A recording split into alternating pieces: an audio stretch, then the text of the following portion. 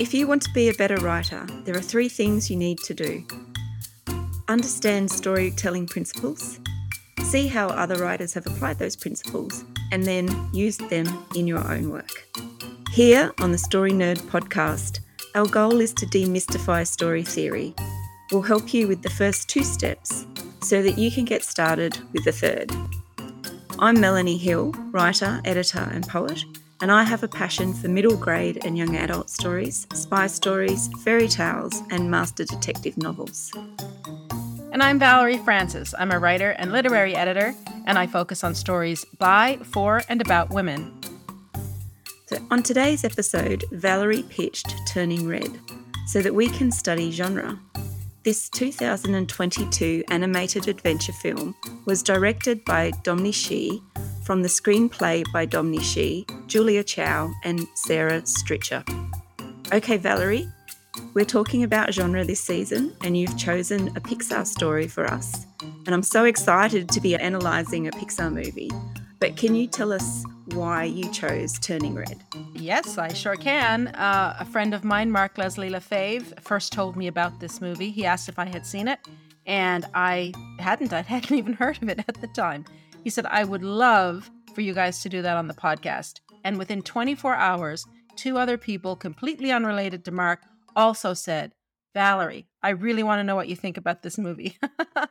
So here we are. Now, before I go any further, heads up, there's spoilers. This is like a blanket heads up for every podcast episode that we do. There's always going to be spoilers because we can't talk about the story without talking about the story. Okay.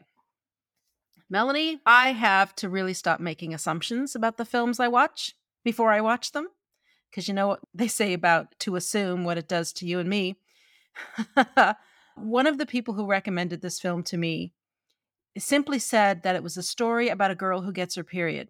And then they said, oh yeah, and it's set in Toronto, which for anyone in Canada, that is a really fun detail to see a Pixar movie set in Toronto, anywhere in Canada for that matter. So when I heard, that description, I thought, okay, well, this is a maturation story. And then I checked Disney's marketing, and it's also listed as a coming of age story. And coming of age is the same thing as a maturation story. And yes, 100% there are some terrific teenagey or preteen things. We get to see the regular teenage angst, but there's also some terrific detail that really sets this film in a specific time and in a specific place. For example, we get to see the CN Tower and the Sky Dome, which is now called the Rogers Center. That's where the concert takes place.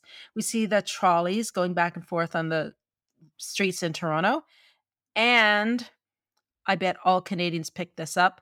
The breakfast scene with Mai and her parents, there's a box of Tim Hortons donuts on the table. Now, Tim Hortons, for anyone who's been to Canada, there's one on every corner. We have a lot of them. It's a coffee shop, coffee and donuts. But as far as I know, nobody eats those donuts for breakfast. Not that I know of anyway. And of course, there's the Tamagotchi, which when my son was little, let's see, this film takes place in 2002. My daughter was born in 2003. And it was shortly after that my son got a Tamagotchi. So he probably would have been 6, maybe 5, 6. Too young to have it, but I remember everyone had Tamagotchis. And of course, Mai has one. And the clothes, the sneakers, I loved all those little details. Sooner or later, though, what every novelist will learn is that although we might aim for beautiful line writing, pretty sentences are not going to save a story that doesn't work at a structural level. And in the case of Turning Red, their obvious attention to these types of details I just picked out, while beautiful, that would be the equivalent to our beautiful line writing. And while I really appreciated them, they weren't enough to save the story that I don't think really works. Oh, I don't even want to say that out loud because I'm a huge fan of Pixar. And I really wanted this to be a home run, but I don't think it is. I was wondering as I was watching the movie, that, wait a minute, what's going on here? What is this panda about? I'm confused. And that confusion didn't really leave me. I feel the disagreement vibes coming through the airwaves from Melanie at me. I'm going to carry on unless she interrupts me. So, yes, I think this is a maturation story. However, it doesn't quite work. So, let's just dive into this genre a little closer and see So- what we're working with here. Oh, here she comes. No, Okay.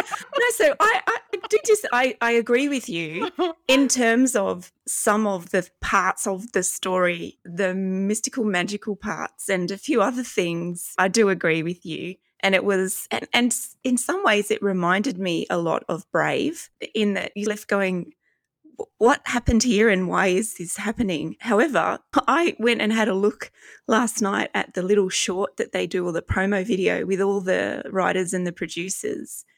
And they talked about why they chose a red panda in that.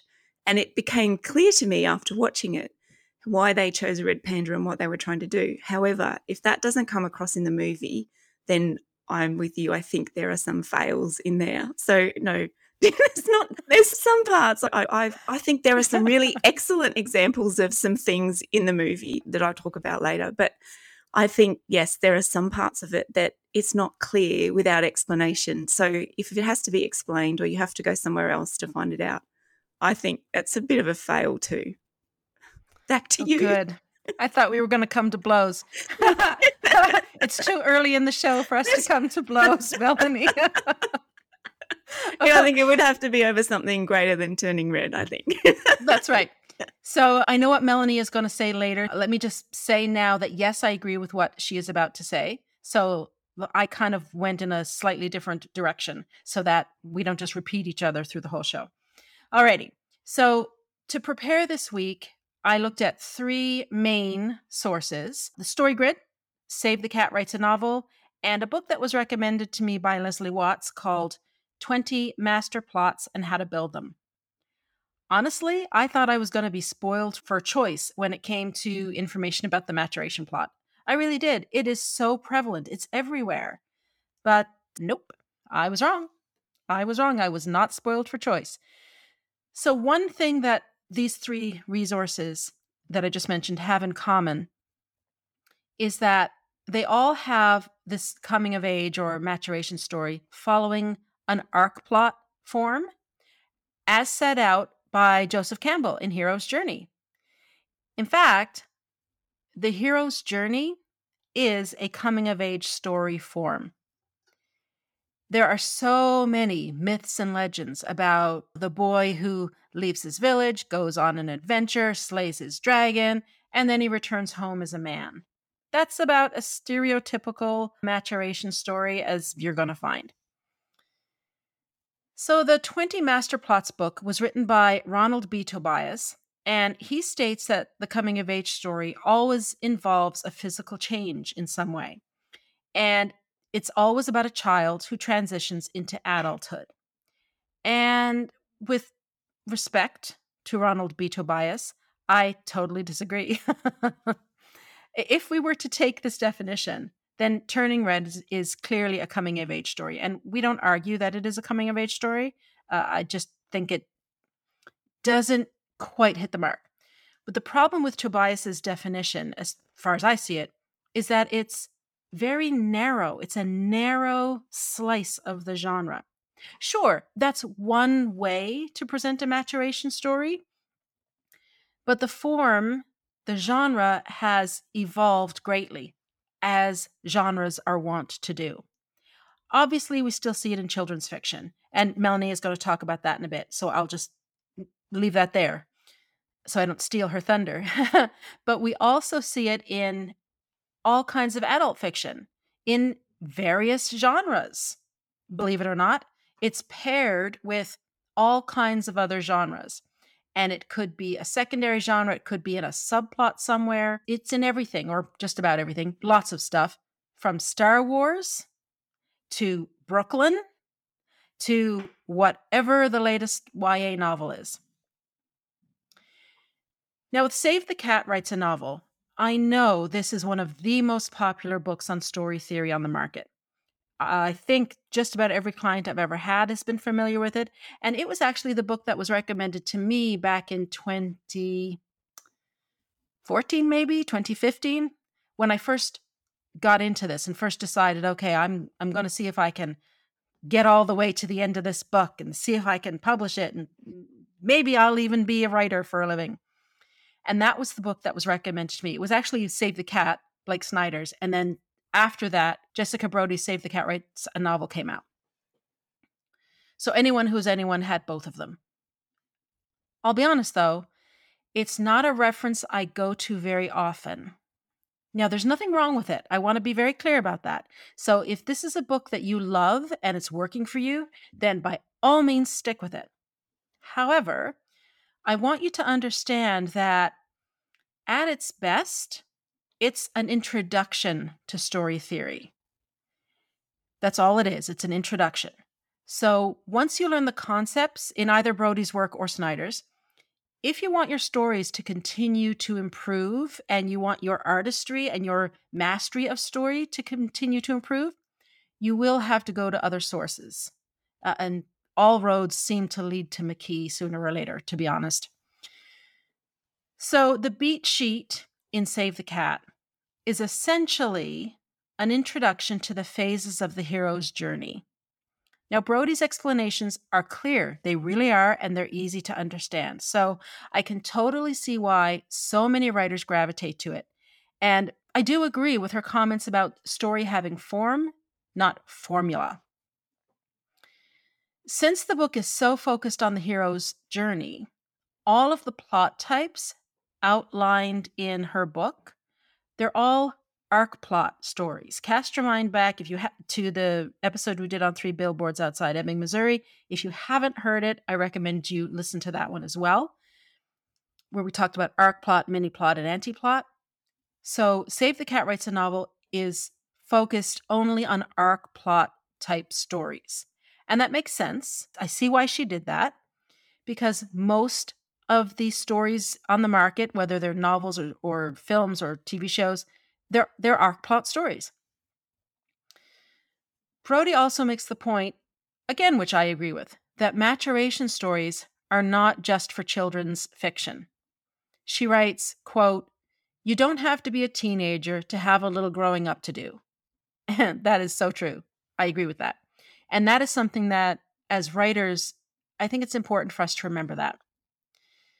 Brody also says that when it comes to maturation stories, there are 3 what she calls essential ingredients. So the first one is that the protagonist has to have a life problem. The second one, there has to be a wrong way to attack the problem. So the character has to go about attacking the problem in the wrong way. And 3, there needs to be a solution to the problem that involves acceptance of the hard truth the hero has been avoiding. Yeah, that is true. But you know what? That's true of all arc plot stories, regardless of the genre. This is why I say that Save the Cat and Save the Cat Writes a Novel, why they're introductory. They're introducing you to the concepts, which are solid concepts, but they don't explain that this relates to an arc plot story. So what happens then is that when you're trying to analyze novels yourself to learn from them, or analyze films to learn from them, it gets really confusing really quickly, because not all stories are arc plot. There's a lot of mini plot around, or multi-plot, like multi-character plots. So there's a lot of different types of stories out there. Anyway, moving on. So this brings us to StoryGrid. And as a StoryGrid certified editor, I have a bias toward this. I totally admit that up front. But there's a reason I have that bias, and we'll come to that. So as a StoryGrid editor, I have talked about the Genre Clover before in previous episodes. They have it on their website, and also on their website, they have a series of what they call cheat sheets, which outline the conventions and obligatory scenes or obligatory moments for each of the content genres. Now, since StoryGrid and Sean Coyne, since that draws on the teachings of Robert McKee and Norman Friedman, you're going to hear echoes of McKee and Friedman in what I'm about to say. So the reason I like the StoryGrid Genre Clover is that it's comprehensive. It works for a beginning writer, but then as you grow as an artist, as you become a better writer, the Clover grows with you. And the more I am studying a genre for each of these episodes, the more I'm appreciating the genre Clover.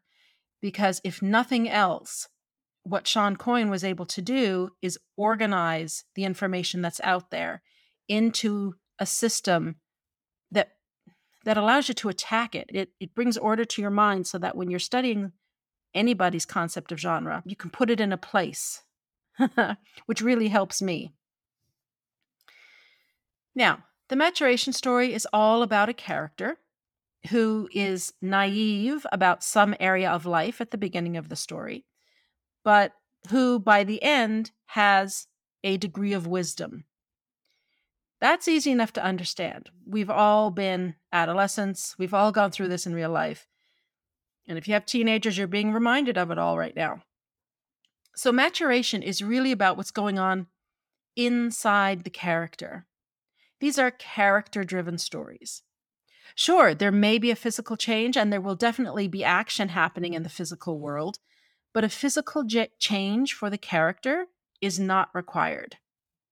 The way in which a character learns these lessons and goes from naivete to maturity is by going through the various phases that we know as the hero's journey. Now, I know there's a lot of talk in the writing community about the hero's journey being too patriarchal and blah, blah, blah. I'm not going to deny that Campbell references heroes as male characters, but that's because the stories that had been written up to the point of his research tended to have male protagonists. We all know this. We all know that historically, most books were written by men about men. We are still trying to change that today. So you can't change what happened in the past, and I have no intention of fighting it. I don't have enough energy for that. I'm just going to work from where I am now forward. So for me, when I study the hero's journey, or even the heroine's journey for that matter, I take gender out of it totally. I see it as a human journey. It's how we change and grow. Now, I could build a whole argument around that, but this podcast would be 2 hours long. So let me just say that and park it there for today. And maybe in a future episode, I'll come back and chat about it again. For now, suffice it to say that a coming-of-age story follows an arc plot structure, which is the hero's journey structure. Alrighty, so the thing that's confusing me about Turning Red is that I'm not sure what Mai is naive about at the beginning of the film, and therefore I'm not sure what she's mature about at the end. Yeah, she gets her period. That's a physical change. That's what Tobias was talking about. Yes, absolutely. There's all the expected teenage angst and antics, which are pretty funny. But what exactly is the red panda? Is it a metaphor for her period, which her mother calls the red peony? Is it a metaphor for cultural heritage?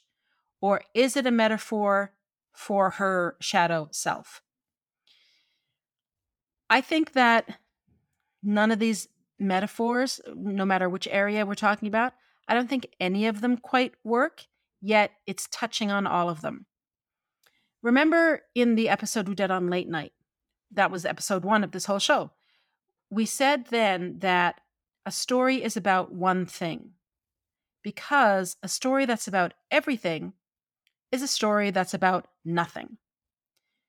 Turning Red, to me, feels like a story that tried to be about everything, and it could have worked beautifully as a story about physical maturation, or a story about cultural appreciation, or a story about integrating the shadow self. Any of those would have worked, and the red panda would have been a wonderful metaphor for any one of those.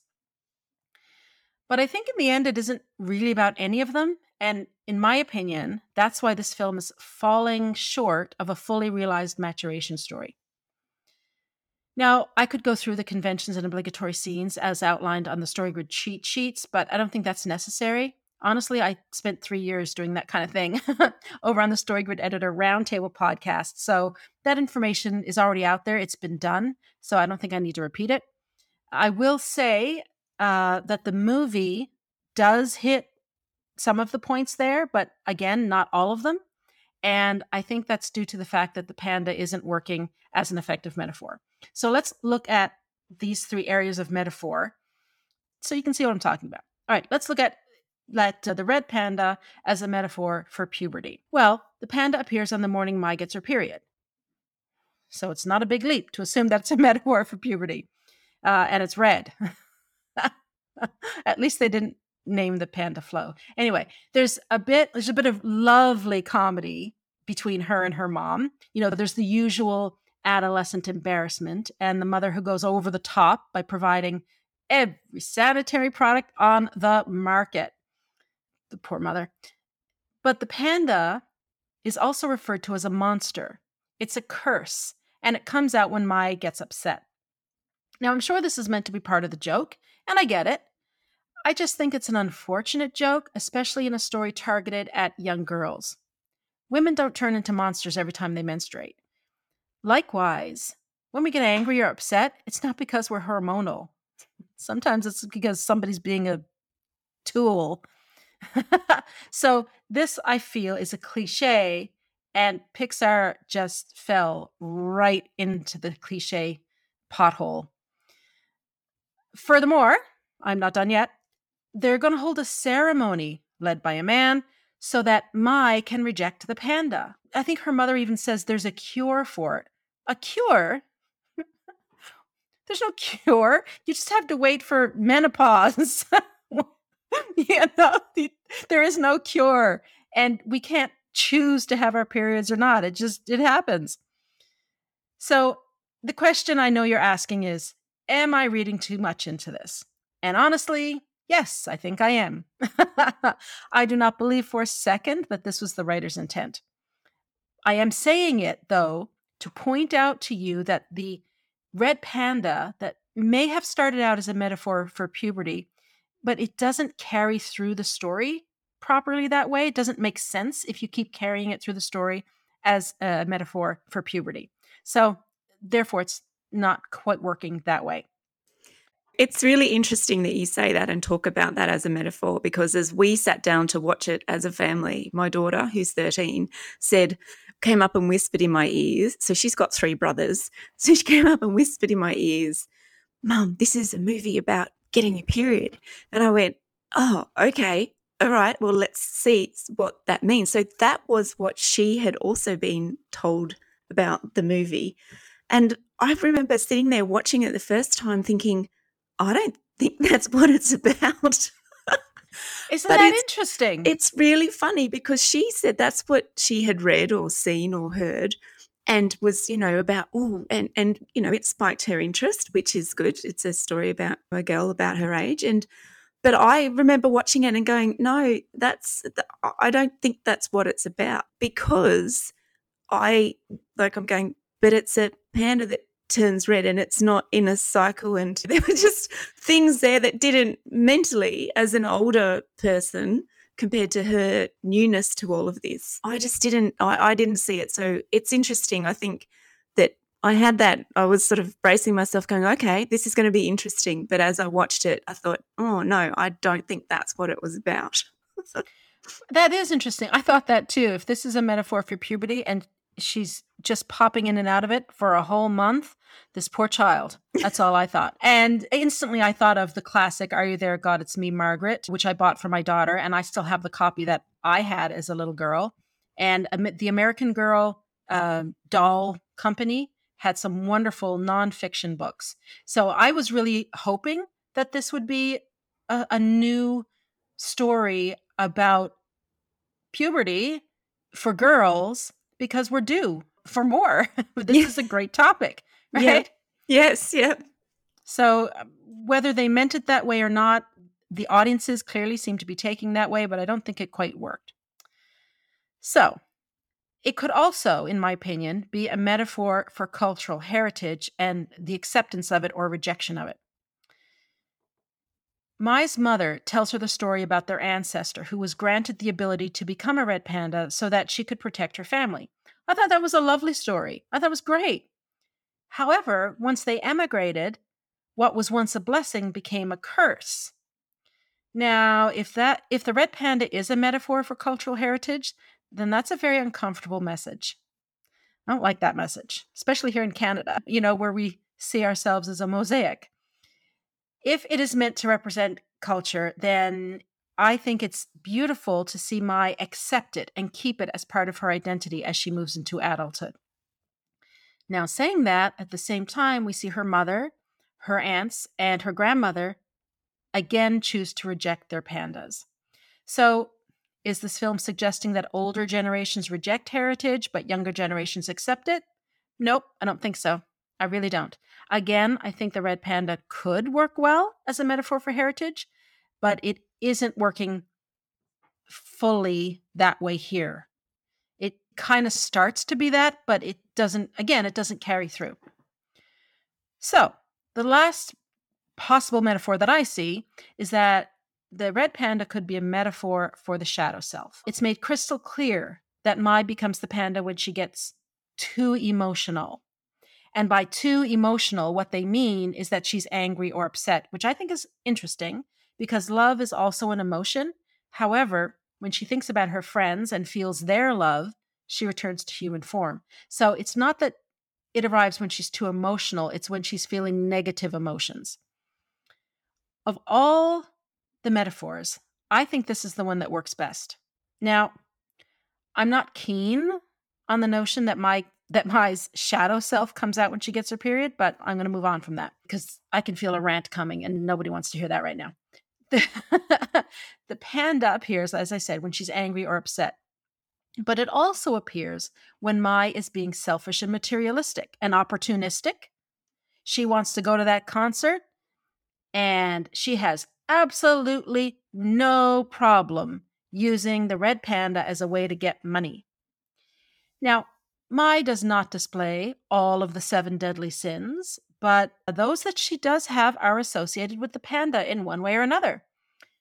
Okay, lust, I think, is a bit strong for a Pixar movie, but she's got a crush on the poor boy at the convenience store and the members of Four Town. Just a little side note here, they call themselves townies. I'm from Newfoundland, and I am a townie. I am called a townie because I am from the capital city. If you're not from the capital city, you're called a Bayman. So I laughed when they call themselves townies. I have no idea if the writers knew that at all. But anyway.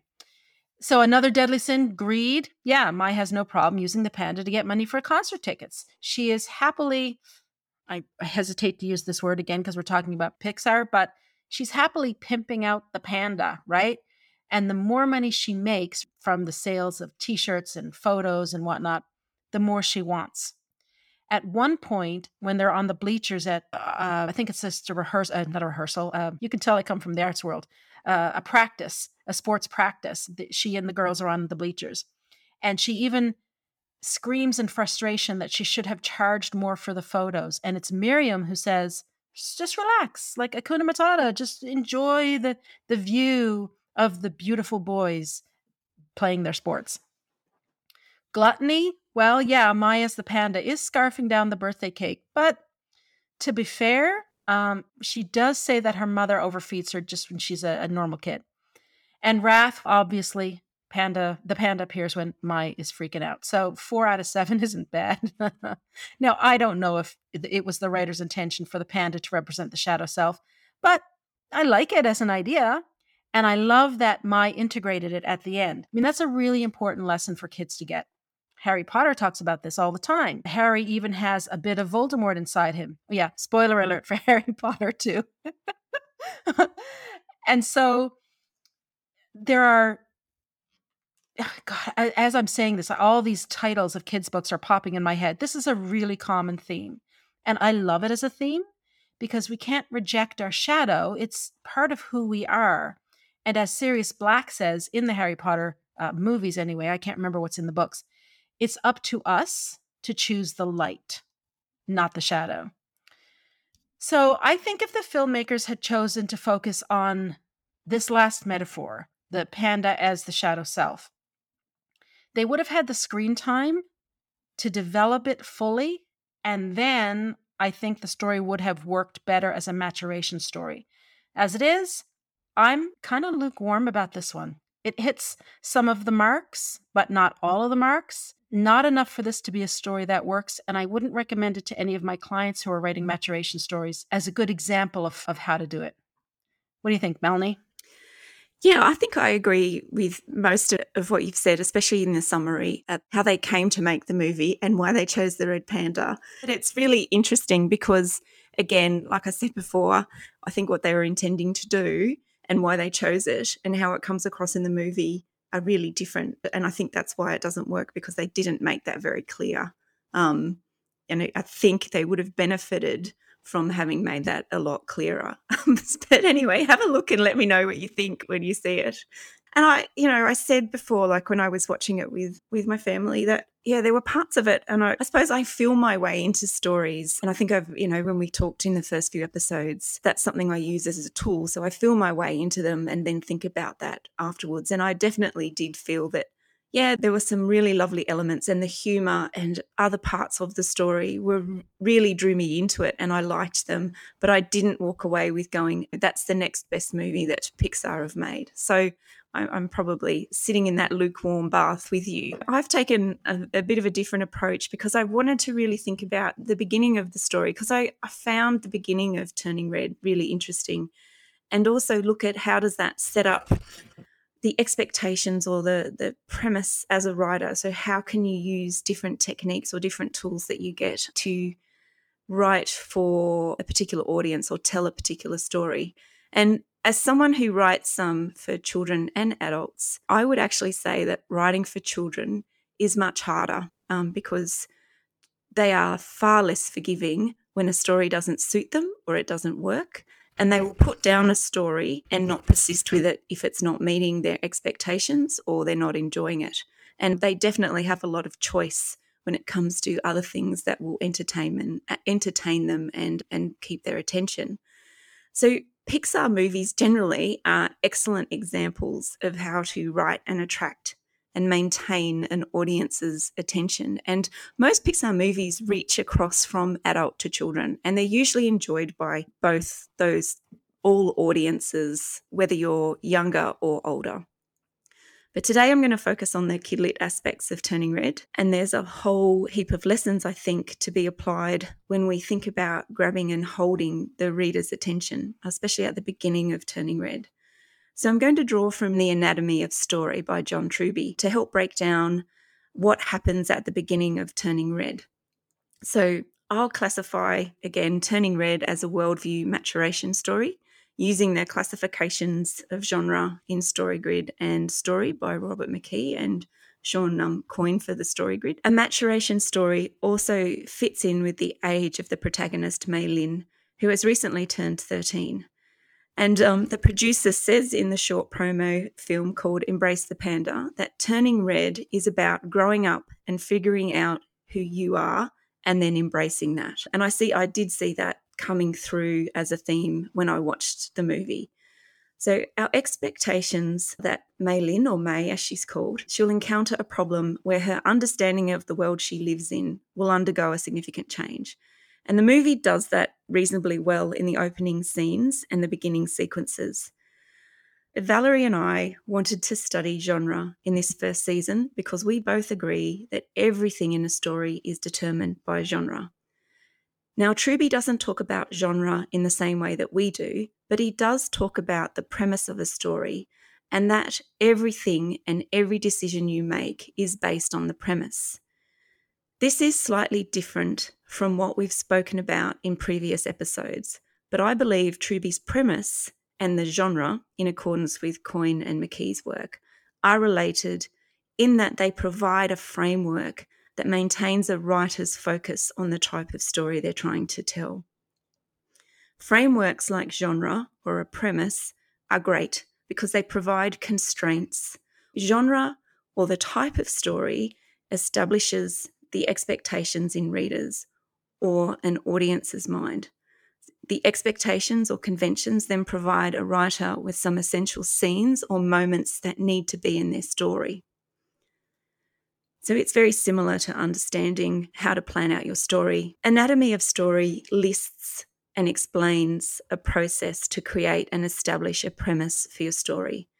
Now, I've been listening to Creativity Inc. by Ed Catmull. It's a leadership or a business book, but it has some great advice for those of us who create stories. And my personal favourite from Creativity Inc. is the catch cry that story is king. And I should go back and say that Creativity Inc. and Ed Catmull is really about Pixar's journey and how they grew as a business being in the storytelling industry. So that probably gives you a bit of context that I didn't mention. But story is king is one of the catch cries that they use, and it's a real focus point for Pixar. This means that no matter what technology can do, and no matter how new and bedazzling something appears, it will never gazump story. Truby and Pixar use a process whereby they work ideas through an iterative process, but start with story concept. And sometimes that concept will change as the ideas are developed.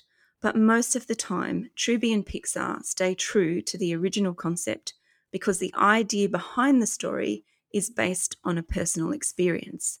Here's how I've used some of the tools in Truby's Anatomy of Story to help unpack Turning Red, and how I think they've developed the type of story that Turning Red tells.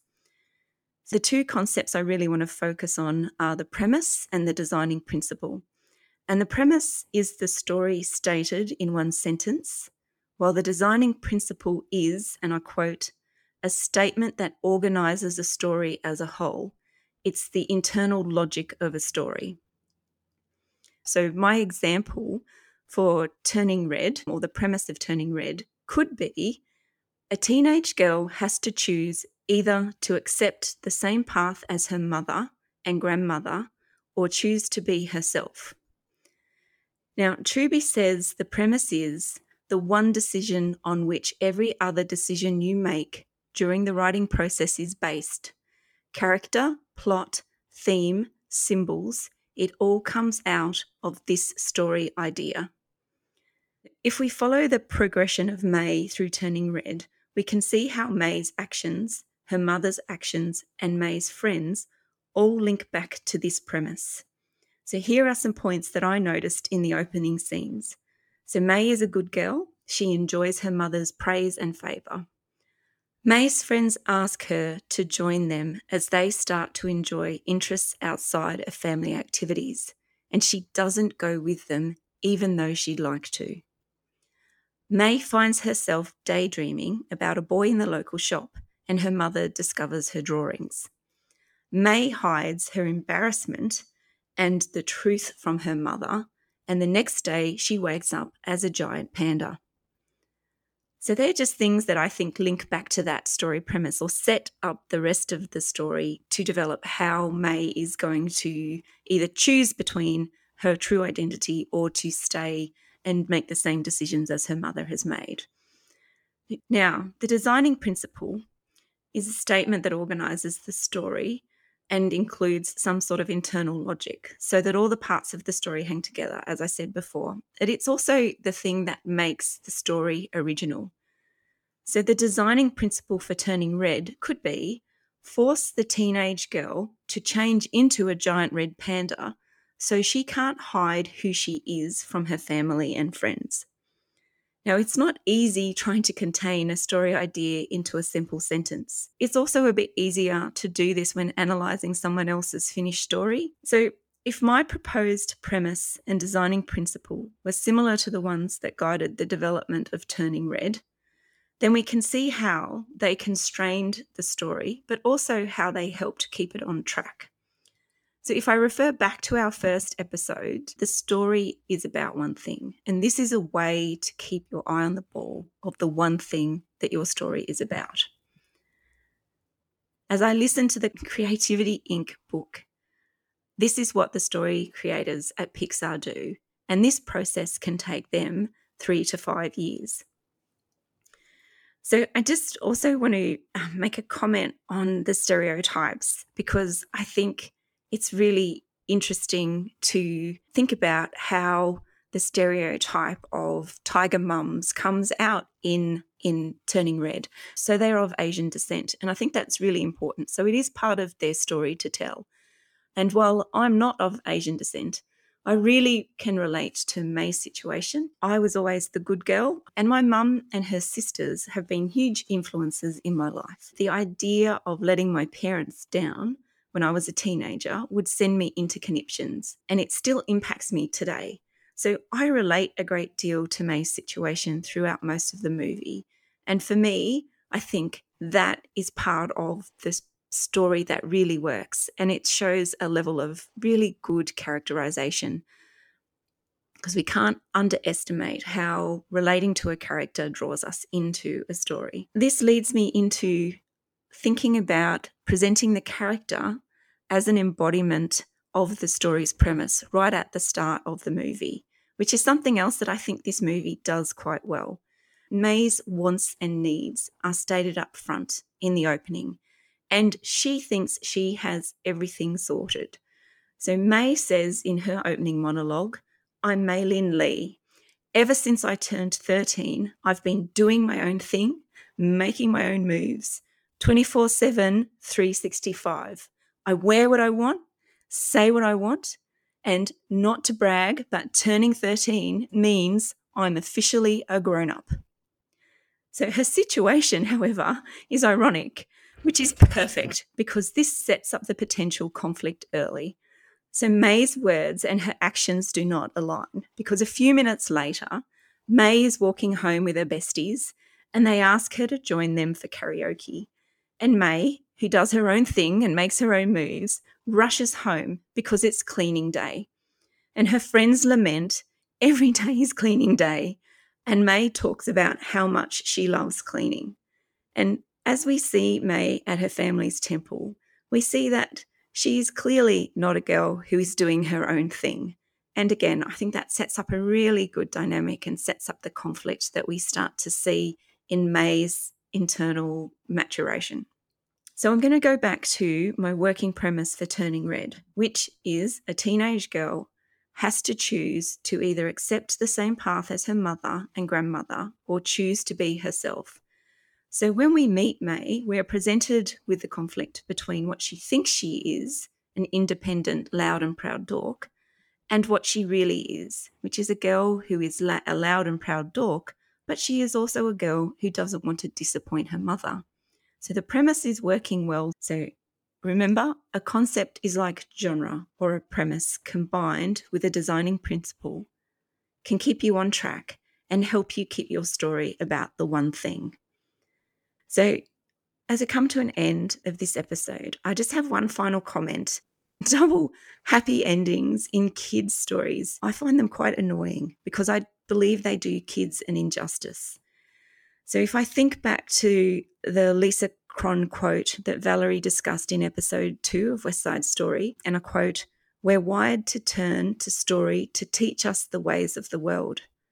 Then I think, if I think about this, then I think we should write stories for children that conclude in a bittersweet way, because that's the way the world is. Not every ending is happy. Not everyone gets what they want and what they need. And if stories teach us the way of the world and offer a simulation for our brains to learn how to deal with scenarios we have yet to experience, then stories are an opportunity for kids to experience loss and disappointment, and also maybe an instructional tool on how to build resilience. Now, I'm not saying that a bad ending is what's needed, but I am advocating for bittersweetness, where the protagonist may not always get what they want, but they may get what they need. And I see in Turning Red, May gets what she wants, which is to keep her mother's acceptance, and what she needs, which is to accept who she really is. Now, everything comes together for May. However, as the mum of 4 kids, 3 of which are teenagers, this is not my experience. Okay, today's action step isn't about genre at all, actually, even though I know it's the theme for this season. It's about metaphors. I want you to think about your work in progress and consider whether a repeating metaphor might help you tell your story better. If not, don't worry about it. Your story can work just fine without metaphors. But if you do choose to use metaphors, be really clear about them and use them intentionally. That wraps it up for this week. Join us again next week when we discuss Being the Ricardos. To support the show, Please leave us a rating and review and tell your writer friends about us. For even more information about putting story theory into practice, subscribe to Valerie's Inner Circle by visiting valeriefrancis.ca/innercircle and follow her on Twitter and Instagram at Valerie_Francis. If you'd like to find more out about me, please visit melaniehill.com.au or visit me on Facebook under Melanie Hill Author. And remember, story theory doesn't have to be difficult. It's a tool to help you write more, not less. So take it one step at a time, and have fun.